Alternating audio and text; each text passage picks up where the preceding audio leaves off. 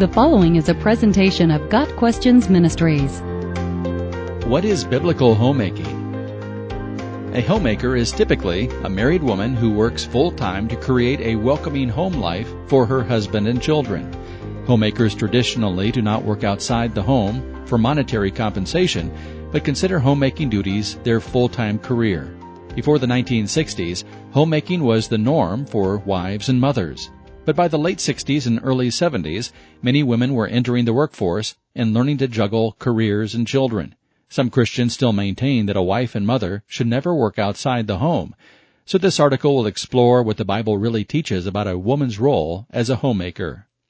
It's important to note that when the Bible was penned, women had few employment options outside the home. It was assumed that when a woman married, her sole focus would be on keeping house, bearing children, and helping her husband. Life was more difficult before modern conveniences, and simply running a household was more than a full-time job. Many women whose husbands could afford it had maidservants.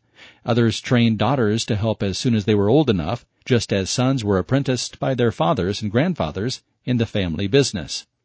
However, the fact that homemaking was the expected lifestyle for women in Bible times should not be construed to mean that it is the only option for wives and mothers in the 21st century. Even in Bible times, some women pursued business ventures. Lydia is an example. She was known as a seller of purple, a lucrative business in that day. Little is known about Lydia's home life, but some scholars speculate that she must have been married, or it would not have been appropriate for her to invite Paul and the apostles to stay at her home. Her husband is not mentioned in conjunction with her business, indicating that it was her own enterprise. Lydia was a Christian businesswoman with the gift of hospitality. Luke 8 verse 3 mentions several women who followed Jesus and supported him financially from their own means. This could imply that they had sources of income separate from their husbands. Matthew 7 verse 55 also mentions some women who were present at his crucifixion and that they had followed him from Galilee to minister to his needs. This seems to indicate that even in Bible times, women could be both homemakers and financially independent, free to follow an itinerant preacher from city to city, supporting themselves by their own funds. The Proverbs 31 woman is another example of a homemaker who also conducted business. This passage is a mother's counsel to her son about the sterling characteristics he should look for when seeking a wife. Among those desirable qualities is a good head for business. The virtuous woman of Proverbs 31 considers a field and then buys it. Nothing is said of her husband's involvement. He was busy conducting city business. What is important to note is that she was so industrious that she could pursue business opportunities while making sure her husband and children were well cared for. She managed her home so well that she could put their interests first and still have time to conduct her own business on the side. There's no indication that she ever sacrificed her family's interests for her own, and that is the heart of biblical homemaking. Christian homemaking is far more than merely staying at home. Some women who do not want to work outside the home do not work inside the home either. They park the kids in front of the TV and pursue their own interests all day.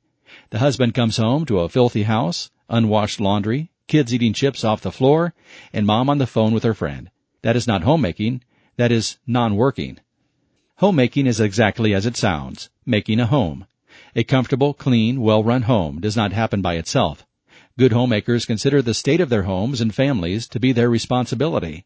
A Christian homemaker considers it her highest calling to care for her home and family, so she has chosen to set aside her own dreams and career goals while the children are young. The cabinets are well stocked because she thought ahead and bought on sale. The clothes are washed and pressed regularly, so no one has to fear finding nothing to wear. Meals are planned so that the family can eat together whenever possible. School projects are checked, and kids have what they need because she stayed on top of things. Her husband can focus fully on his job as the sole breadwinner because his wife is taking care of everything else. Homemakers wear many hats: doctor, plumber, chef, chauffeur, teacher, carpenter, repairman, painter, counselor, maid, and researcher. Christian homemaking often includes spiritual advisor and even homeschool teacher. Biblical homemaking is what happens when a wife and mother makes her home and family her top priority. Her time, effort, and finances reflect her concern for her family. She has set aside other full-time ventures to dedicate her attention to her husband and children. Homemaking can also be a season in a woman's life that prepares her for another career or ministry when her children leave home. If she has been faithful in her first career, God will often entrust her with a broader outreach. As an older woman, a former homemaker has much to offer younger women and can continue to glorify God by sharing her wisdom and experience. While divorce and widowhood make full-time homemaking impossible for many women, married couples would be wise to reconsider the assumption that both spouses must work full-time when children are young. Both husbands and wives should value homemaking the way Scripture does. If at all possible, when children are young, parents should make whatever sacrifices necessary to allow at least one of them to make homemaking the priority. Christian homemakers are in a better position to follow the instruction of Deuteronomy 6, verses 5 through 9, than mothers who must be away from their children the majority of the time.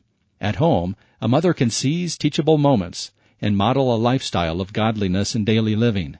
The lessons she learns during those years of full-time homemaking will serve her well in the future as she shares those lessons with younger parents trying to make decisions about raising their children. While it seems from Scripture that homemaking should be a top priority for married mothers, there is no condemnation implied for those whose circumstances do not allow for full-time homemaking. Rising financial pressures have made it nearly impossible for some families to survive on one income, so even when a mother would love to be a full-time homemaker, she may find it necessary to create an additional source of income. Homemaking can still be her priority, though, and she can demonstrate that by eliminating extra time gobblers, such as dinners with coworkers, girls' night out every week, or accepting invitations to events without her children. When her time to parent is already so limited, an employed woman committed to homemaking will seize every opportunity to interact with her family, even at personal cost. She will take a child to the gym with her, take another to the grocery store, and forego fancy dinners in order to have more time to unwind with her husband. Employed homemakers work doubly hard to ensure that their families do not feel like they have slipped on her list of priorities. Some have even taken a leap of faith and quit their jobs, believing that God has called them to be home with the kids. Women called to homemaking will stretch the budget and eliminate extras in order to give their families more than money can buy. When God calls us to do something, He also provides what we need. Like every other career path, Christians should seek the Lord's plan in deciding whether full-time homemaking is His path for them. Got Questions Ministry seeks to glorify the Lord Jesus Christ by providing biblical answers to today's questions. Online at gotquestions.org.